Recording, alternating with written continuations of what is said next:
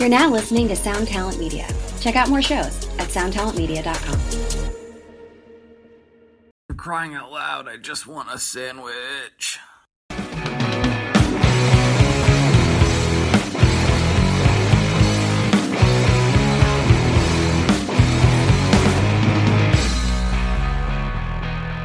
Hello everyone, welcome to today's episode of the ToneMob.com podcast, the show about guitar tone and the people behind it.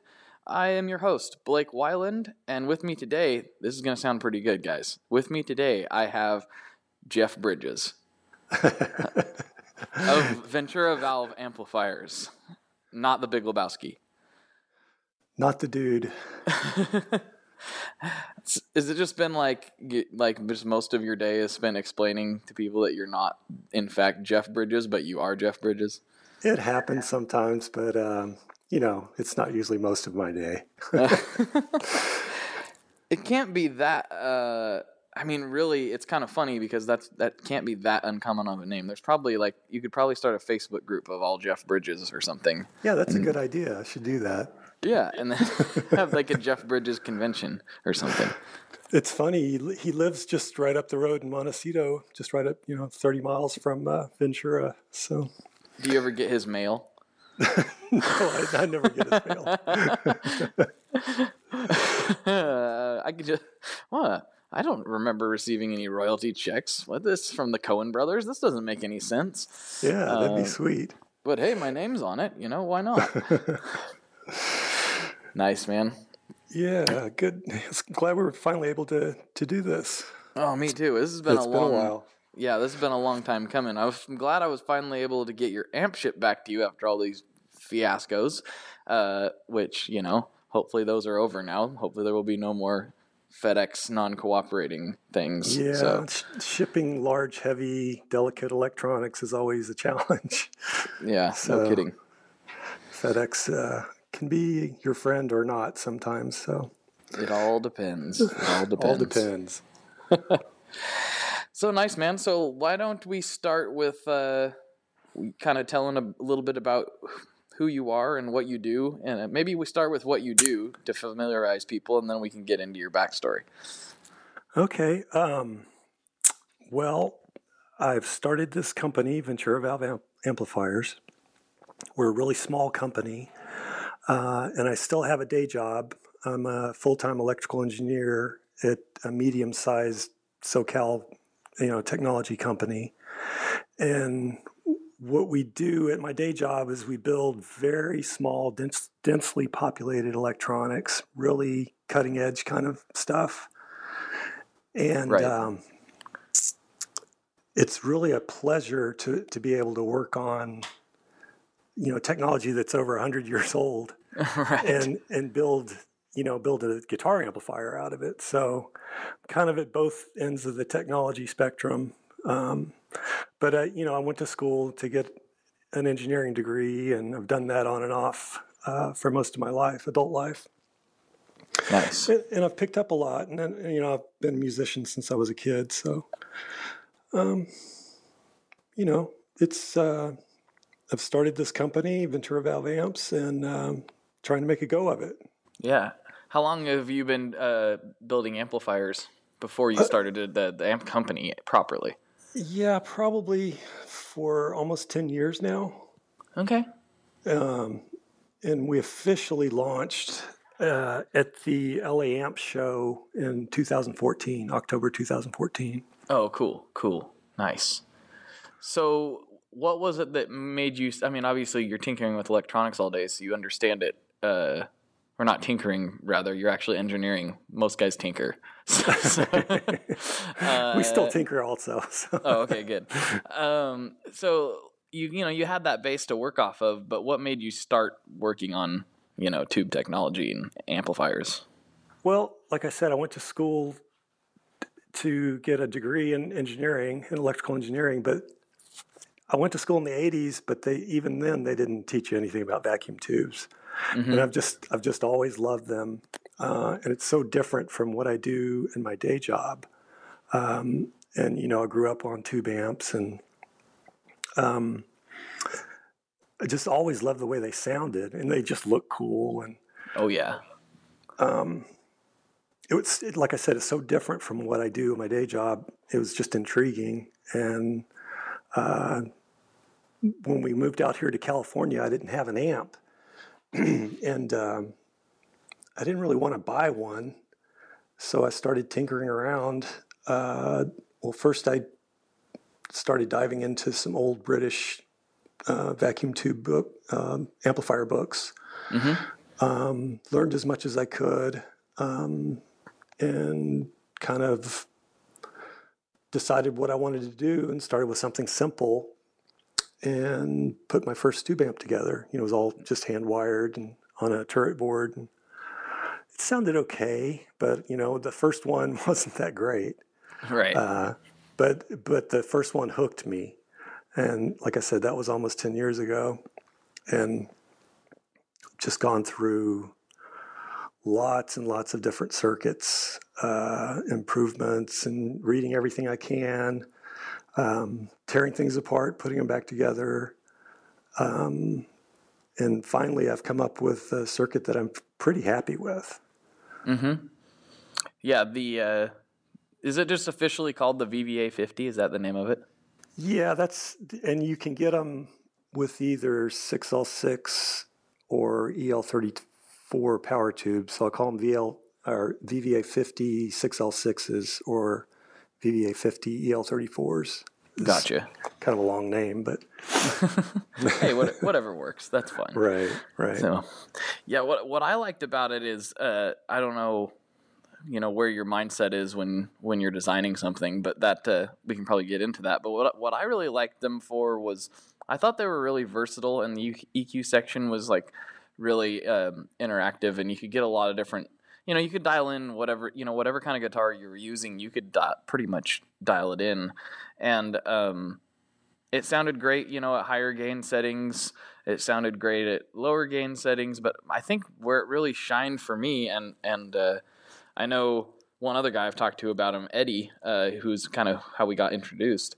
Right. He likes them kind of the same way. He likes them to set up for like this real clean, glassy tone, and that's what I really liked using it for too. I don't know if that was your intention or if you wanted them to be more rock and roll or what was it? Where did you go with that? How did you arrive where it ended up?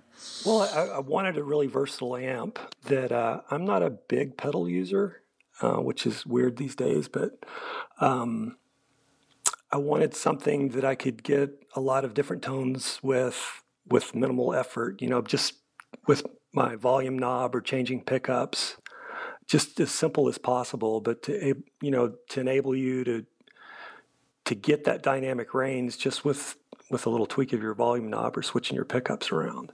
Right. And it's kind of a happy accident the way it seems to work really well with pedals. So I'm fortunate on that end. That's kind of funny. Yeah, it really does a great job with pedals, and I am a heavy pedal user, so that obviously that's I've one heard of the Yeah, you've heard such things? You've heard rumblings that I've heard made? Rumors. Yeah. So like the first thing, like it to me, like there are times where I want a straight ahead, crank damp one cable type of situation, but I by and large like run a lot of dirt. So anything that I play has to be able to take that, and that was just a really, really good platform for it. And also it was good to like, I'd cranked it, of course, at at the highest gain settings, and it held together great. And then when you could actually push it into like some pretty heavy metal-ish territory with the, depending on what pedal you use. But like you take a clean boost with them that had a lot of dB on tap, right? You could really make that thing a monster, which was pretty cool. I liked it a lot. Nice, man. Like it almost makes a boogie type, triple rectifier type tones if you used it that way, which I was surprised. Yeah, it seems to you can push it pretty hard, and it still retains the clarity of notes, which is really what I want. Another thing I was going for is, depending on what kind of effect you're using up front, but I like the notes to come through the way I usually play, because I designed this thing for the way I play, and then hopefully other people will like it. But so yeah. what is that? How do you play? Well, these days it's mostly like instrumental jazz rock stuff. But I really look up to Eric Johnson and Andy Timmons, those kind of guys. Gotcha. Kind of the classic rock, but still a little jazz flavor thrown in. Mm-hmm.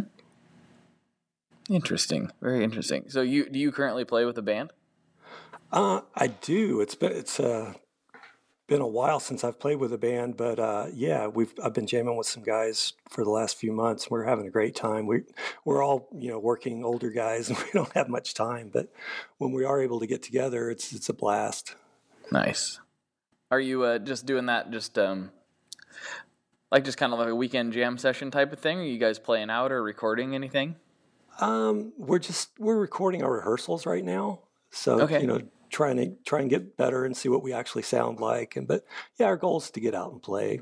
Cool. The other guys have all been playing out, but I haven't played out in clubs for a long time.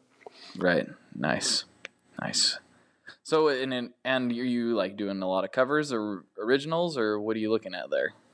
Well, we're doing some of both. It's probably a third originals and 2/3 covers. Cool.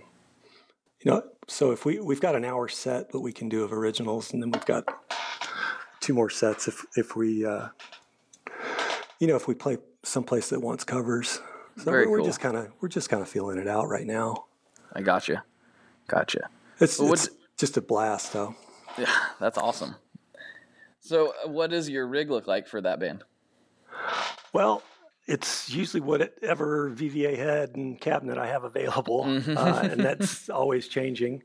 But it's usually a 50-watt head, and I like the 112 cabinets that we make here at VVA, just because they're easier to lug around, and it's a closed back, and it still sounds really beefy, and they'll get as loud as you would need for most places.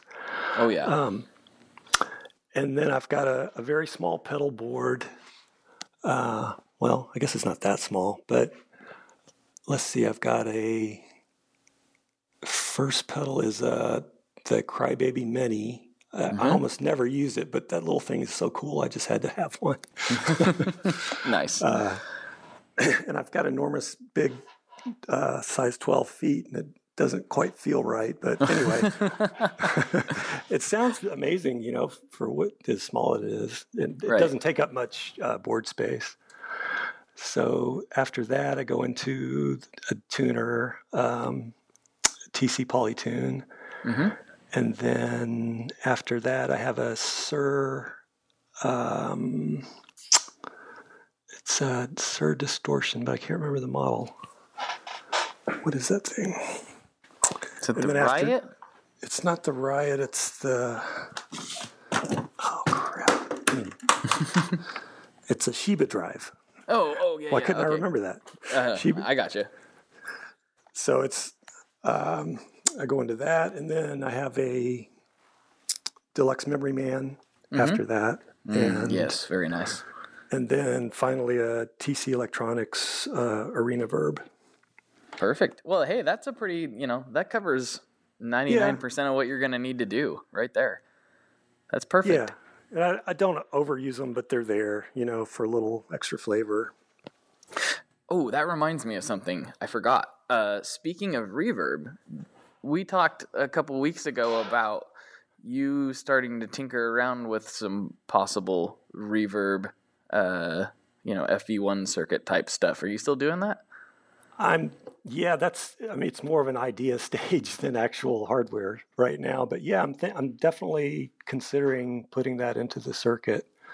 Because that way you could get the preamp gain and then add a little reverb or delay in circuit instead of putting it up front. So that's something on the, for in the future. So right, in the wheelhouse, so to speak. In the wheelhouse, right? Yeah. All right. I know there was something else I want to talk to you about, and this is kind of I don't know, a controversial sort of subject, or at least it gets people talking. Okay. But since you're an actual engineer, you can provide some insight that us just regular guitar players don't have. So I'll try. There's a lot of like hand wired versus PCB in the amp world, specifically. I know like that you use PCBs and you do some wiring also. So like, what is your thoughts on that? Is it kind of a blown out thing, or what are the pros and cons in your mind to each approach? Well, there's definitely advantages to the hand wired and to the PCB. I mean, in my opinion, I think you can do a really well laid out PCB that sounds almost as good as a hand wired amp. And there's just something about, I don't know if it's all the extra solder and the lead links and the extra inductance, and it just all comes together as a really beautiful sounding circuit. Or maybe that's what we're used to with older amps because that's how they originally built them. Oh, right. That's true. But one of the ways I'm able to keep my costs down is to use a printed circuit board. Mm-hmm. And it's kind of a hybrid. You know, all my pots and tube sockets are wired in by, Right. you know, there's actual physical wires, but the audio circuit and the power supply are on PCBs. Okay. Interesting. So it's kind of like, I don't know, I've heard, you know, like Soldano like has chimed in. Obviously, that guy knows a couple things about making amps, and you know, for sure. he's you know, I read a thing that somebody at that company wrote. I don't know if it was Mike himself or whatever, but you know, he's a big PCB fan. Like he's kind of like of the mindset that it's actually superior. And it's always just funny to hear different guys talk about different things. So the thing that a PCB will give you is consistency, because you know those components are going to go in exactly the same place. The wire lengths are going to be the same. So once you get your circuit dialed in the way you want it, you're able to reproduce it again and again with, you know, consistent quality. Gotcha. Yeah, that makes sense. It's because nothing's going to change. Like, you can't bump something. If you change it, I mean, it probably isn't going to work. So, interesting. Well, each hand-wired amp is, you know, going to be slightly different because the components aren't in exactly the same spot, and you know, the wire lengths will be slightly different. And not that any one of those things would make a difference, but together with the whole circuit, tiny changes will add up into to tone change. So, right, like yeah, if you change 100 things by 1%, then it's 100% different. You know, you know, like yeah. I mean, that's kind of being overly simplified, but that's kind of how I understand it anyway. Yeah, it all adds up, right? Yeah, right. So I've learned some things. Mildly increased my electrical knowledge lately just by the nature of talking to people who can know what they're talking about. And you know, it's just enough to be scary, not enough to actually know what I'm talking about. But I've learned the importance. Well, I was mostly talking about pedals, but I'm sure this applies even more so to amplifiers. I just recently learned like the importance of layout in an electrical circuit as far as what it sounds like. You know, because I just thought, well, you breadboard it and you draw the schematic and there you go. I didn't really realize the other huge component to that. Yeah, especially for audio and any kind of analog circuit, the layout's critical. And even with, you know, like we do radio stuff at work, and the layout is really critical as you go higher in frequency. But audio, any kind of analog circuit layout is critical. How the components and the traces are all put together on the board.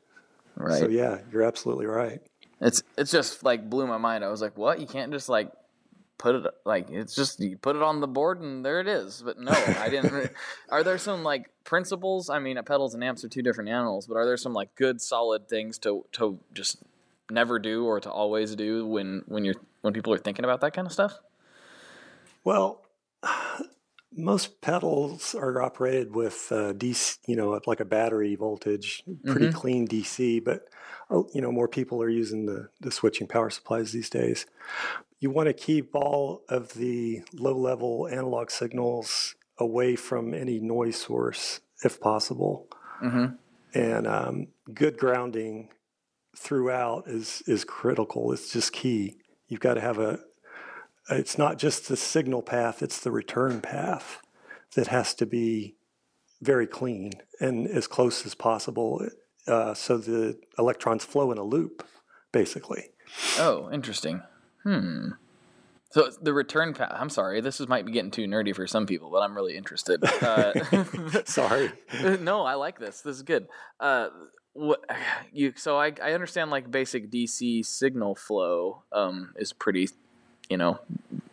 basically like water. So Yeah, when if you you're just talking think of about it, oh, go ahead.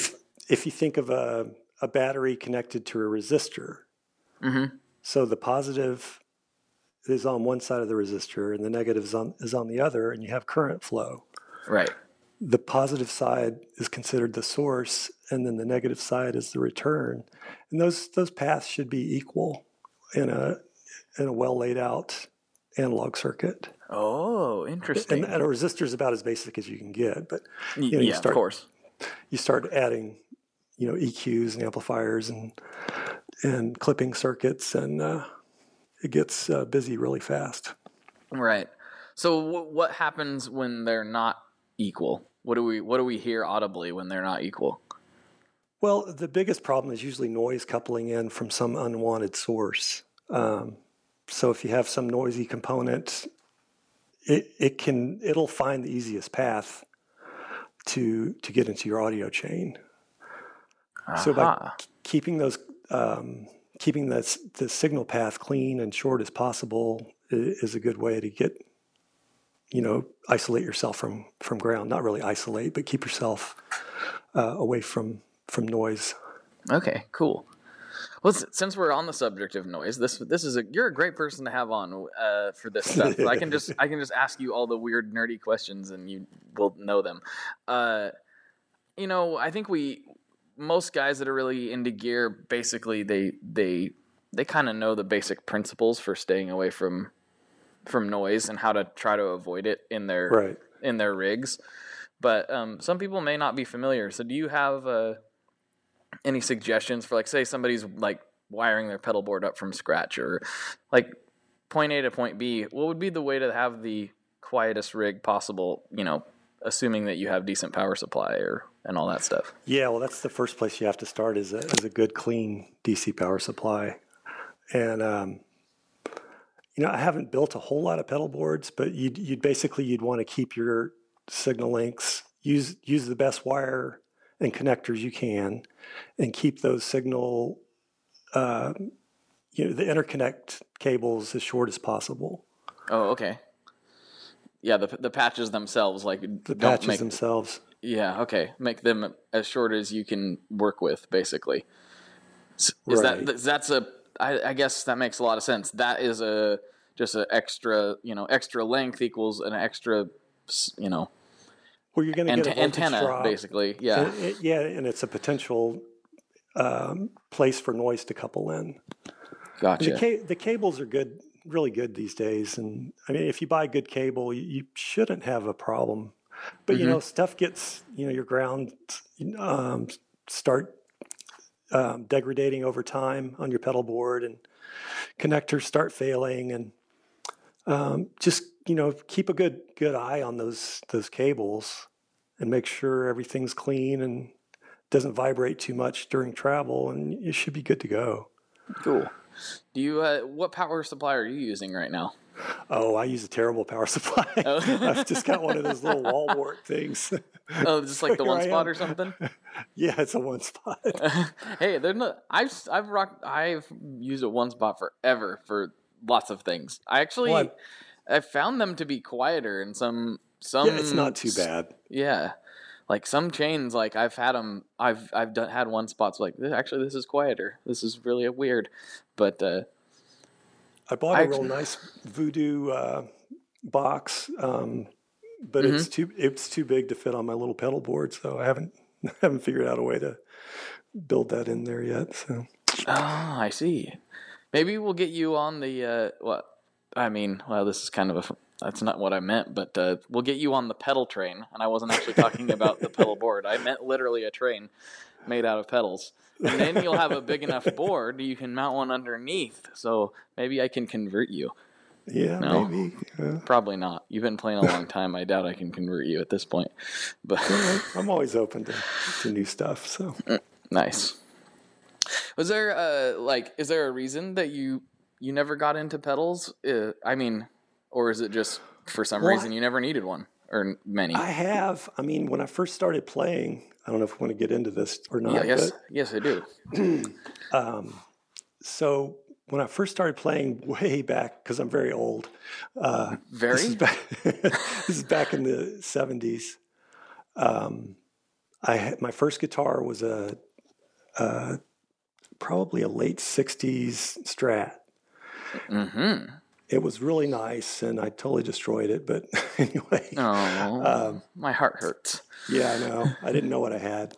And of course. My first amp was this monstrosity of a Fender. It was a quad reverb.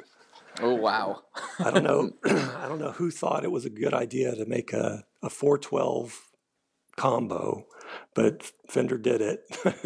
Anyway, it was a beast, and it sounded great, and you could get a great clean tone out of it, but you had to get it really, really loud to break up at all. Right. And I started using. Well, I bought I think it was an MXR Distortion Plus, and I used that for a little dirt. It helped a lot, and then I got an MXR Dynacomp. And I used it more as a boost than as a compressor. Right. So that was the two pedals in my early bands. That's all I used. And then after I got out of engineering school, we moved to Dallas, and I really wasn't thinking I was going to play music anymore, but there's this great part of town just outside of downtown Dallas called Deep Ellum. And for several blocks, there's this concentration of like art galleries and tattoo bars, restaurants, and all these live music venues. Cool. And the live music places all cater to original bands. And it was like heaven, I'd never been in an area like that. Because, Austin kind of overshadows Dallas as being the music town, but there's a really, really cool scene in Dallas. But anyway, yeah, like the first night I was down there, I was at this place called Club Dada. I think it's still there. And Reverend Horton Heat was playing. I don't know if you ever heard those guys, but they're like... Oh, yeah, great. We could stand 3 feet away from them in this little place that holds about 50 people. And they were just killing it, and I saw that and I was hooked. So I had to get, I started playing and was lucky enough to find some really good musicians, and we started playing in those clubs down there. And the way it is, it's you usually just play one set, and they'll have like 3 bands per night. And I didn't want to carry a whole lot of pedals, and most guys didn't. This is in the late 80s, early 90s. Right. You were lucky just to have enough time to get your amp on stage and tune your guitar, and then it was time to go on. And then, you played your set and you had to drag it all off. So the less was better.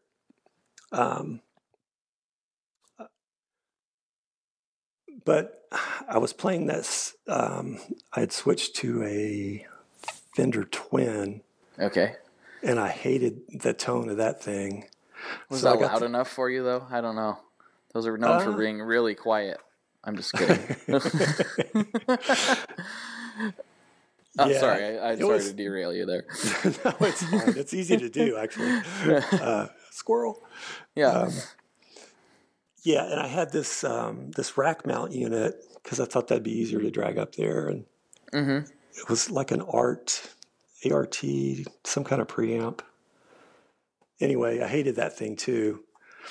So, and we this one band I was in Texas, we were lucky enough to record a record, and when you're in the studio, you can hear everything. Oh yeah. And we were trying to record this one song that was heavier, and I was just hating my tone. I wanted to smash my guitar into my amp. I just hated it so much. And I asked the engineer, what do you think I need? What's wrong? He goes, you need a Marshall. Right. Oh, well, that kind of makes sense. Do you have one? Mm-hmm. No. Yeah, anyway, so we muddled through it. So after the studio, I started amp shopping, and I didn't get a Marshall, but I got a Mesa Boogie Mark IV, little 112 combo that's on steroids, Mm-hmm. incredible little amp. And it sounded great it sounded great for solos, but it still didn't have that beef and crunch that I wanted on rhythm. So I ended up getting a 412 Marshall, Mm-hmm. half stack, and a JCM 800 Yeah. head. And then I had an A/B switch so I could solo either amp or use them both together. Right. And they were both channel switching. And so anyway, I just kind of got used to playing like that. Gotcha. Without using a lot of effects, just the reverb that was built in the heads and the channel switching, but then I'm dragging around 2 amps, so that's really stupid too. Who wants to do that? Somebody with a roadie, I guess. I don't know. Yeah, I guess not me. But it was fun, and I was able to get close to what I wanted. The sounds I wanted out of. Right. But that's a lot of gear to lug around. Yeah, the pedal board's even easier than that. Yeah, but I know. Looking back, that was but I not the mean, brightest plan. It just sort of evolved into that. Right. Well, I mean, but I don't know. Back then, pedals. I mean, there's some cool vintage stuff, but like there was. It's nothing like what it is now. Like, yeah, it's just incredible. All these different. You can get almost anything you never even thought of these days. It's amazing. Yeah, it's stuff that you didn't know you wanted. I didn't know that existed. I want that. I think that and it's kind of a really I don't know. I'm stumbling here, but I've said it before. I think this is like the golden age of gear for everything. I think you're absolutely right. I mean, we covet this vintage stuff, which is awesome, but I mean, let's be honest. Like, you couldn't do the things that you can do now back then. Not even close. Not even close.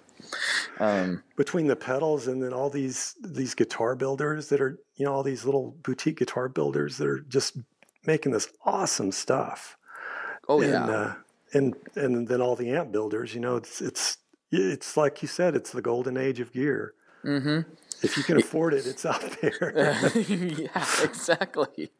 Well, and that's that's kind of the funny thing about what we're talking about, all this innovation and stuff, but like it's still almost impossible to get away from some of the analog stuff. Like you're talking like tubes, and we're still talking about all the dirt boxes. Like I've talked to a lot of pedal guys about digital emulation, and they're like, it's still easier and better to do it in analog. So why would I bother trying to do it, in the box, so to speak, when it's just easier to build a good sounding overdrive. Right. It's just funny. Where I was going with that is like, all this innovation and everything, but yet we're still rooted in this 100-plus-year-old technology. Like that's the basis of it. It's kind of funny. Well, that's where all the music that we like was born. It grew out of this old technology, and that's what we're used to hearing. And it sounds great. I mean, it works, right? Oh, yeah. I just have this fear that, like, because, like, obviously, I don't know if you've seen, you may have, they recently, and this was geared more towards, like, hi-fi guys, but there was a company, and I can't remember what they called themselves, but they recently reopened an old RCA tube factory here in the States. Really? No, I haven't heard about that. But the tubes are, like, nobody can afford those except for hi-fi guys, maybe. I mean, they were crazy expensive. I can't remember what they were. Really? Yeah, Huh. and they were just like, I think they only had one. I think they might have been 6L6s. I can't remember. They only had like one kind of tube that they were making when they first launched. But I don't remember how much they were, but hundreds of dollars per tube. That sounds more like for the hi-fi market than us. Yeah. Well, I got really excited when I first heard about it, and I was like, "Oh, this is gonna be great!" And then they launched, and I was like, I'm not gonna spend more than my amp cost to retube it. Like, yeah, that just doesn't make any sense on any level at all. No. But where I was going with that is it kind of made me concerned because I'm sure that they could sell them cheaper than that. That's just marketed to hi-fi guys. But it still seems like exceedingly difficult to have a tube, factory here in the States, and eventually, I just could see like the tube going away. Us in the hi-fi world are basically the only things keeping it alive at this point. Yeah, but we're a pretty big market. And, that's true. I mean, they make a decent profit. There's the Russian companies and Slovak Republic, and they want to stay in business, and I don't see it going away anytime soon. Yeah, I hope not. I hope it doesn't happen in my lifetime. I could see, like, if everybody got, I guess had to like follow U.S. regulations. I can't imagine those companies being able to produce them at what they can now. I guess is where I'm going with that. Right. I don't know.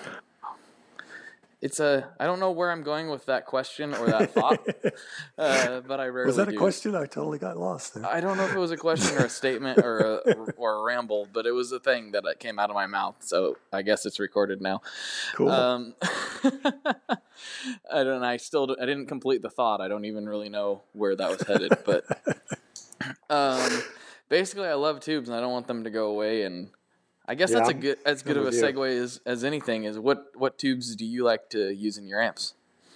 I use either JJ Electronics, or I've been using the tongue soles lately. Mm-hmm. I'm pretty happy with those. Yeah, I see the JJs a lot. They seem to be consistently good, especially for the cost. Yeah, for the price point, they are really good. And they seem to be fairly durable. I mean, sometimes you get one that's really microphonic and just noisy, but overall, they're good, especially for the cost. Mm-hmm. So, what do you think about, I haven't done much experimentation with this just because, like, my newer amps have newer tubes and my older amps have old tubes, pretty much. But as far as, like, swapping in new old stock stuff, do you notice as big of a difference as others? I haven't got to experiment with that, so honestly, I haven't done that either. I've just kind of built my product from the ground up, and I've started with the newer tubes, and the new old stock is going to eventually go away. I didn't want to find something I really liked and become dependent on that. Right. I just didn't even go down that road. I mean, I've got buddies that use them and swear by them. So, and I've heard amps with them in it, and they do sound great. So, but to me, it didn't make business sense to design in something that's going to eventually go away or become more expensive and harder to get. So. Like prohibitively so. Yeah, that's right. True. Yeah, because it seems like I've seen, or I don't know the details, but I've heard of people designing amps that, and they're like, oh, you have to use a new old stock tube in this, otherwise the new ones like can't handle it, they'll blow out, or I don't know if that's true or not, but I've heard internet rumblings about things like that before. Is that some of the older tubes could handle a higher voltage? So I mean, if your plate voltage is designed at a certain level that'll fry some of the newer tubes, then that could be a problem. Yeah. Okay, so they weren't just blowing smoke. That is a real thing. Be. Yeah, I mean, that is a real thing. It just depends on your design and which which tubes you're using. Most like the 6L6s and the 12AX7s are all very similar. So but they did make special models that could handle higher voltages. And back then, or do they have anything like that now? There's still ones available. You just have to shop around. Gotcha. Is it like does JJ make things like that, or where? I've never really looked for that, so I guess I don't know. They make pretty like in the bell curve, right in the center of the voltage range. It's pretty typical of what you would find. Gotcha. Very interesting. So here's a question, and I mean you're not a pedal guy, so you may not have tried anything like this. What do you think? Okay. But you are an amp guy. Tube-based pedals. I know some of them literally just have a tube in them for looks. Some of them claim functionality. Have you ever played one, or do you think they operate at? I mean, a lot of them are just 9 volts. So how does that but you can work? You can step up the 9-volt voltage to get it to a higher voltage for the plate. So that's true. There's definitely ways to do that. A friend of mine brought one over when we had our open house, and it sounded, I can't remember the name of the pedal, but it sounded really cool. Mm-hmm. And it had a 12AX7 in it.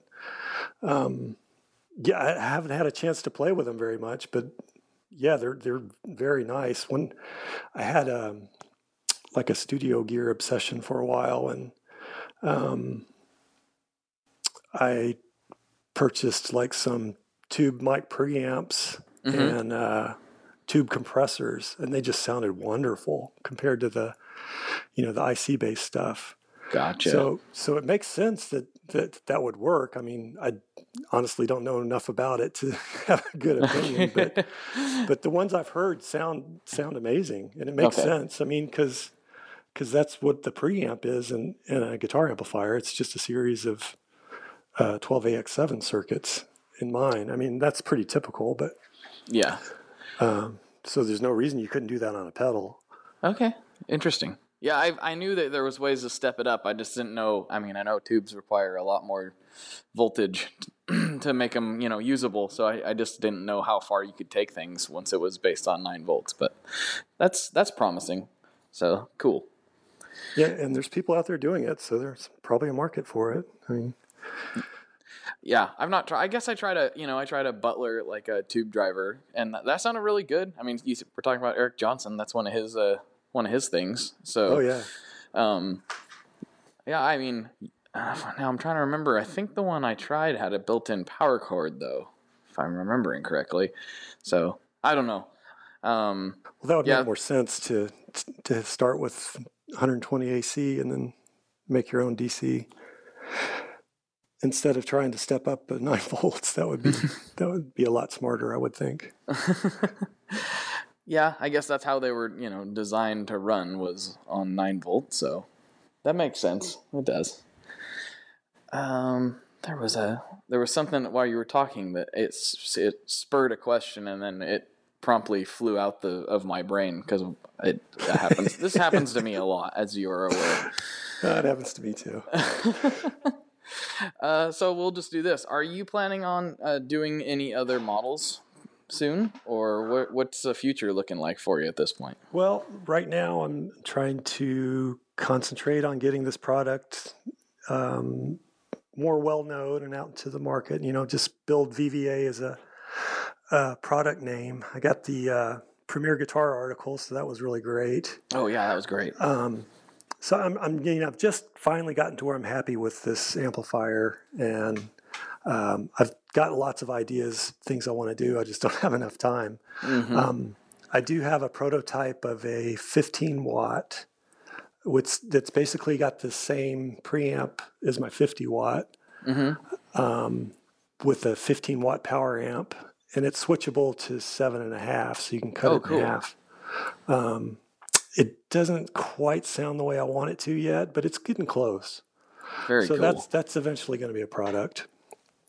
Nice. And then, like we talked about earlier, I want to add possibly some onboard effects. See if I can get that going. Right. That'll be interesting because I don't think I know there's some, but there's not very many like full tube amps. I mean, there's lots of tube amps that have a spring tank in it or something, but there's not very many that have like what we were talking about, a delay or something built into it, like what you were talking about. The time-based effects, after the preamp section, I think would be a usable idea. Mm-hmm. But like I said, it just takes time to do some R&D and get it to work.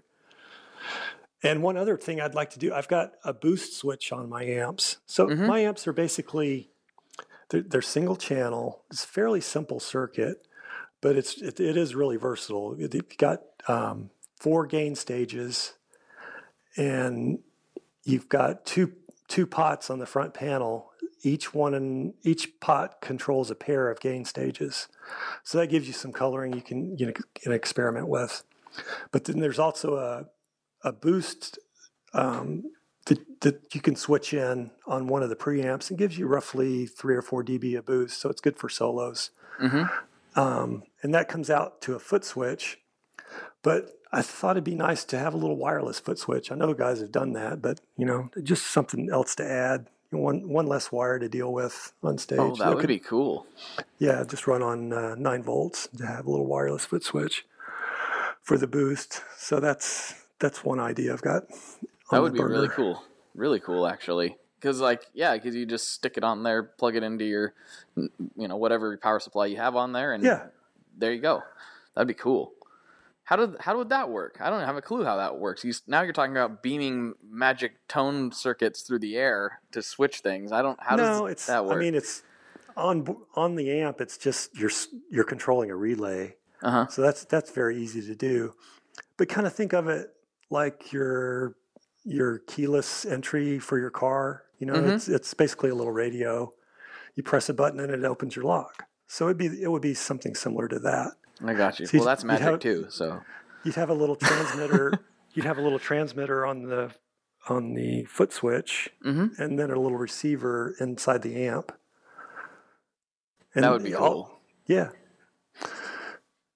I like that a lot because I was playing with that, that foot switch actually quite a bit. Because I would turn the boost off and color it a little bit, like just with the two. Once you got the EQ section dialed in.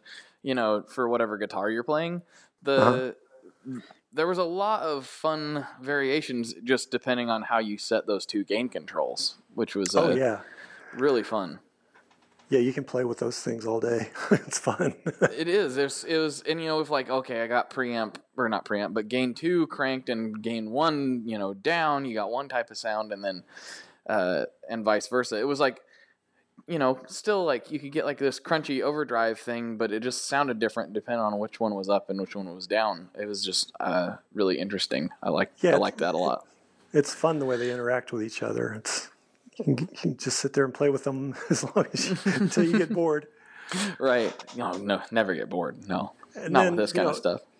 And then the other variable is your volume knob on your guitar, like we talked about. So it cleans up really nicely just by rolling the volume down if you want that. It does. Speaking of guitar, I don't think we talked about what kind of guitar you were playing. Did we? Did we get that? I thought we stopped at the amp and the board. I think we did. We kind of got sidetracked, but I started with Strats. Yeah. And I've played, several types of guitars, but it's usually been Fender and Gibson, Les Pauls and Strats. And a few years ago, I got a Sir Pro Series Model S. It's kind of a Strat copy with a humbucker in the bridge, and that's been my main guitar. When I first picked it up, it just felt so natural. The neck is just what I've always looked for. It feels right in your hands. Right, for sure. Well, Sir makes some just great stuff, and what it's really interesting about that company is how they've always had super high quality standards, but yet they keep growing and their volume is up and up and up, but yet always producing great stuff, no matter if it's the pedals or amps or whatever. Yeah, they make darn good amps too, and their pedals are fun. So, but do you have any other amps? No, I've heard them though several times, Gotcha. and I'm a big Pete Thorne fan, so Oh. he's endorsed by them. He's got his own model, Oh, that's right. I forgot about that. and PT 100. Mm-hmm. Crazy amp. Hey, Sounds speaking great. of demos, there's a demo guy for you if you're a big Pete Thorne fan. He's awesome. I met him at the amp show. He came in and tried out the VVA 50, and super nice guy. Great player. Oh yeah, he just kills it. His demos are great. I love watching his demos. Oh yeah, he's a monster player, and he really is. He's got to be good for business because everything he touches sounds awesome. I'm like, I know it's not going to sound like that when I put my hands on it. Right. But you're making me want it, so yeah, he's good. That's cool. Super Are guy. there? I don't know I don't know that I've seen any demos of the VVA out there. You got any demos out there? I've got a couple things on YouTube and Instagram, but nothing like official. I haven't done any official videos. Gotcha. Well, after the shipping fiasco with this last guy you sent an amp to, you're probably not going to want to send anything else. Take you a year and a half to get it back. Oh no, it's no problem at all. Thank you again for letting me try that. I really thanks for checking it out. Appreciate it. I did get a kick out of it. I took it to several practice sessions, and it was my pedal testing amp for quite a while I had it. I was I would A/B it, but I've always run everything through everything I have everything that's working at the time. So. Well, it's good. It's good to gather data, right? Of course. Well, it's it's all in the name of experimentation. Why are you out there it's playing? It's for science. Yeah, just leave me alone. I'm being a scientist. That's what I'm gonna start telling my wife when I go out to the studio. What are you gonna do? I'm doing experiments. I'm doing science. Let me know how that works out for you. You've been married a lot longer than I have. You think I probably shouldn't try that? Is there any way around that? Well, I wouldn't count on it working. Okay. Well, thanks for the advice, Jeff. What's a guy supposed to do? She tolerates me now that I have my own space to go make racket. I feel really bad. Like, I used to play all this stuff in the house, and yeah, she'd be like, "Turn that down." I'm like, "I can't turn it down. I'll lose the tone." Can't. But it's so cool that you got your own little music room building to go out and jam in. Oh, it's amazing. But it kind of speaks to my my addiction, I guess. Oh yeah, there's that. Because I was like, oh well, because I already had a room in the house for all my stuff, and then it was like, I don't have any more room in my room. We'll get rid of some stuff. No, I got to get more stuff, so I must have to build a room. I got to build a bigger room for my stuff. This is the logical thing to do, right? Like, this is what a makes normal total person would. sense. Of course. Yeah. Go out there and build a monstrosity of a. It's not that big, but it looks kind of big because it's really tall and and how high is the ceiling? It is 14.6 to the peak inside there. Yeah, it's pretty tall. Well, I was hoping it hasn't happened yet, but I built it with the idea that I'd like to try to record drums out there sometime. Because one of my friends has a great little studio that we can kind of record guitars and bass and vocals in, no problem. But anything other than that, like the drums. The room is just too small to record drums in, pretty much. So I thought, well, when we build that, if we need to record a drum track, we're only a couple miles away, we could zip over there and record the drum track at my place. So that was the theory. It hasn't happened yet, but it's there. Is it kind of a live sounding room, or is it dead, or how is it acoustically? It's surprisingly neutral.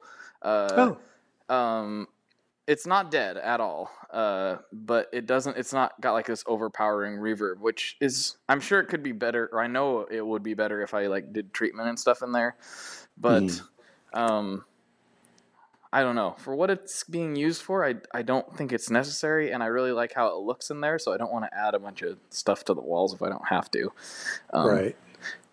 That said, I haven't recorded anything other than quick little tracks, guitar tracks here and there, so I don't know. It might be worse than I'm thinking.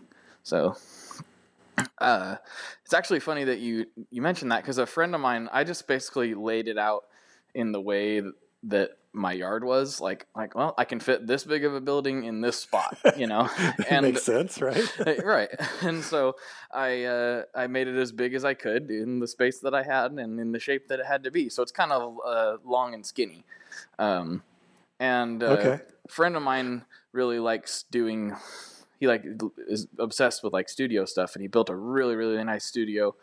And he's like, "What's your measurements?" And so I gave him all my measurements, and he ran all the room ratios for me. And he's like, "Who gave you the dimensions for this place?" I'm like, "My yard." and, and he's like, "Well, the ratio is actually really, really good." I'm like, "Oh, okay then. Well, that's fortunate." So happy accident. yeah, he was like, "Normally you have this is what somebody would kind of design to, So I was like, "Well, that's fortunate." Somebody could have charged you thousands of dollars to do what you built just by the shape accident? of your yard.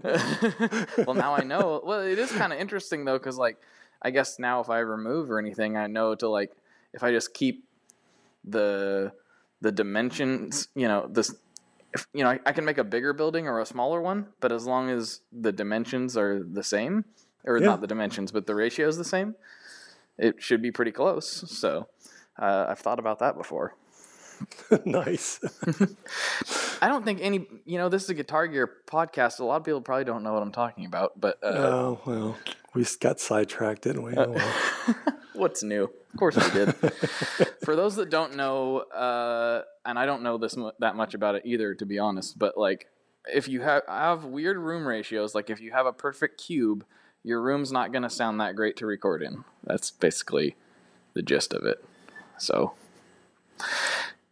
I hope I explained that right. You probably have more studio experience than me with that studio gear obsession you went through, I imagine. Yeah, but I was like you. I was just forced by whatever physical dimensions that I had, and it's not like I had a choice. I was just built, used the walls around me and soundproofed them as best I could. Mm-hmm. Did you have to do the whole double frame, all that stuff, or did you just kind of throw an extra layer of drywall and I went crazy. I double framed it, but the first layer was reinforced and I filled it with sand. Oh, wow. Oh, you really did it. And then after that, I put another drywall layer that was insulated. So it was pretty darn soundproof. That's pretty good. Yeah, mine. I did as much as I could afford to, but I didn't go that far. So it's that's just way too extreme. It's stupid. It's pretty awesome though. Is that your house, or where'd you do that at? That was at a house in Texas. Yeah. Oh, gotcha. This is kind of an aside, but when I was researching sound isolation to try, make this place as good as I could, I got so jealous of this forum post. A guy was house hunting. He's a guitar player, and he's like, I'm gonna build a music room somewhere, and he was house hunting, and he found a house that had a bomb shelter built into the base, that under his garage or something. It was literally you go down a hatch, and so he had these, however thick concrete walls, completely soundproof, just already there. And he's like, we need this house. We have to buy this house right now. I was so jealous. If you got a hatch, it makes it kind of difficult to get equipment up and down, though. But oh well. I don't. Maybe I'm just envisioning that. Maybe I'm making up things, but I'm pretty sure he said that it was a weird access point of some sort. It was a legit bomb shelter. So wow. Most people would see that and go, oh, well, whatever, But only musicians would be all excited about music room. Yes, this is great. I can get as loud as I want. I will say that is quite nice. being able to crank up. Like I can get pretty loud, and my neighbors have told me that like it's worse, when I just have like company in the backyard or something, like as far as the volume level goes. Yeah, so it did okay. You can definitely hear it, outside, but it's fairly quiet, and that's when the amps are really cooking. So I'm happy. But, nice, man. Fun project. How long did it take you to build that thing? A lot longer than it should, because I didn't know what I was doing. Oh, my friends are laughing, and actually probably like also like having horrible memories of trying to help me. Because I'm not I am not at all a construction guy by any stretch of the imagination. So I kept trying to do things where I'd be like, I'd like try to like cheat the system, like, well, if I build it this way, then I'll save money on this, and it was a joke. It's completely solid, and like it all worked out, but it was so much more work to do it the way that I did it. It was so dumb. I know why that there's a system of doing things now. So learn by doing, man. That's true. So I guess to answer your question, it took me about 6 or 8 months or something to do, and then it would have took me a lot longer, but I found out that I was going to be a dad, and it was like, I have to get this done like yesterday, or it's not going to ever get done. So I brought a guy in to help me. Oh, okay. Yeah. Well, the final product looks really good. I've seen pictures of it. It looks very cool. Oh, thank you. Well, that was because I brought a guy in who knew what he was doing. So. That tends, when people know what they're doing, they tend to do better stuff than what I do. So, yeah, good times. Right on. That was the Tone Mob, amateur recording studio podcast. Thanks for coming on, Jeff. Well, yeah, it's great to be here, Blake. Right. Appreciate it. So let's do what I do and let you plug where everyone can find you, all your social media, your website. Where do people go to check out your stuff? Okay, well, the website is pretty easy. It's just vvamps.com, vvamps.com. I'm on Facebook, not as much, but it's under Ventura Valve Amps. And then on Instagram, more than Facebook, under Ventura Valve Amps. But there's underscores between, or after Valve and after Amps. Okay. After Valve and after Ventura. So Ventura underscore Valve underscore Amps. There you go. Perfect. All right, man. Well, thank you very much for coming on. I enjoyed it. Yeah, thanks. It was a blast, man. Yeah, I hope I didn't pull you too far off topic, and it's fine. Yeah, I will put all that in the show notes. So, yeah, thank you very much. All right, man. Okay. Take care. All right, I'll wrap this thing up. So for Jeff, I'm Blake. Good luck and good tones. Alrighty, folks, that is your episode for this week. Again, thank you very much for tuning in, and to all you that have told your fellow guitar-playing friends, family, coworkers, and other associates, I really appreciate that too. And if you could continue to do that, continue to spread the word, that's what it's all about. So thank you very much.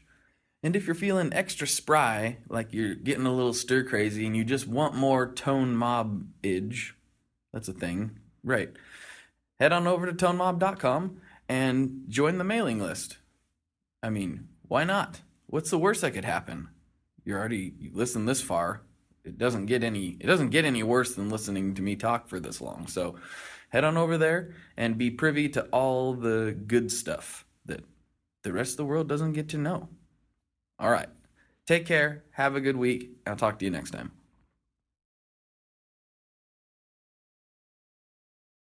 One last thing before we totally sign off here. I just want to remind you that if you do any shopping at Stringjoy, that's Stringjoy guitar strings made in Nashville, that will help me out as well.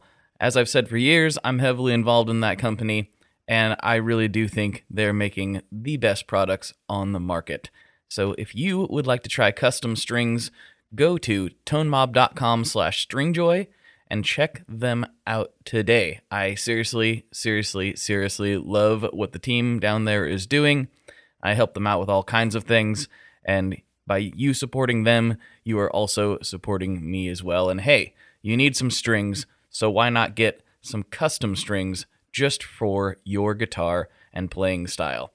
Again, the link for that is tonemob.com/stringjoy, and that will take you right to their website, and you can do all your shopping through there, and that will help everyone involved out. So thank you very much. Talk to you next time. We are brought to you by the wonderful folks at Gun Street Wiring Shop. Yes, Gun Street Wiring Shop. I've talked about them before. I used to say based out of Bend, Oregon, but guess what? Sean moved to my neck of the woods. Sean's in Portland. Sean is awesome and has helped me with a bunch of stuff lately. And if you have wiring needs for your guitar, he can help you too. If you want to get weird with it, he can get weird. If you just need to spruce things up a little bit, there's your guy. He takes all the guesswork out of doing your guitar wiring, and he makes it simple, and his customer service is top-notch, and I can't say enough good things about Gun Street as a company. I really respect Sean and what he's all about, and the product is top-notch. I've got 3 different guitars that now have Gun Street harnesses in them, and I could not be happier. So go to gunstreetwiringshop.com and check them out.